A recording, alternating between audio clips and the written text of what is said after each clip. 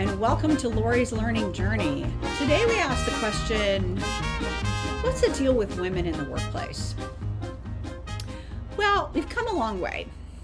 Back in the 80s, women felt like they had to be like men.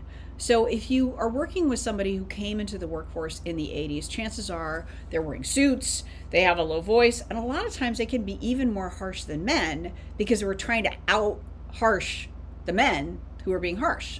When in fact, men are kind of a lot of times harsh on the outside, but then they're sort of soft behind the scenes. So there was this whole idea of you're not allowed to be a woman, you're not allowed to be sexualized. I can remember when I was first working as a temp, people saying, don't wear that sweater. It's too clingy.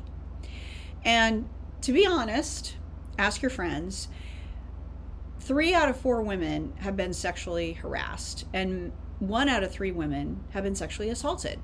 So we're very careful about not being over-sexual in the workplace. And we have to dress a certain way, which is a little stifling. Now, younger women are like, what is wrong with you guys? Why did you even put up with that? And they don't have those same kinds of issues.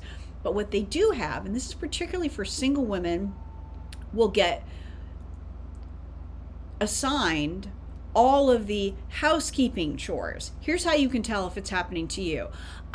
Hey, Mary, do you mind just doing the party for the team? Oh, do you mind working on the company newsletter? Oh, we're having cupcakes for so-and-so's birthday. Oh, we're going to redecorate the office. And all of a sudden, you've got all these extra chores that have nothing to do with your job and that may actually prevent you from getting promoted. So if you're a woman in the workplace and this kind of stuff gets assigned to you, say yes to what you want to, but you might want to nip that one in the bud. Second thing that happened, and this happened during COVID, is that single women were expected to work a much longer day than anybody else because it's like, well, you're single, so I have to go take my kids in the afternoon, but now here I am back at 10 o'clock, so hey, be on the phone with me.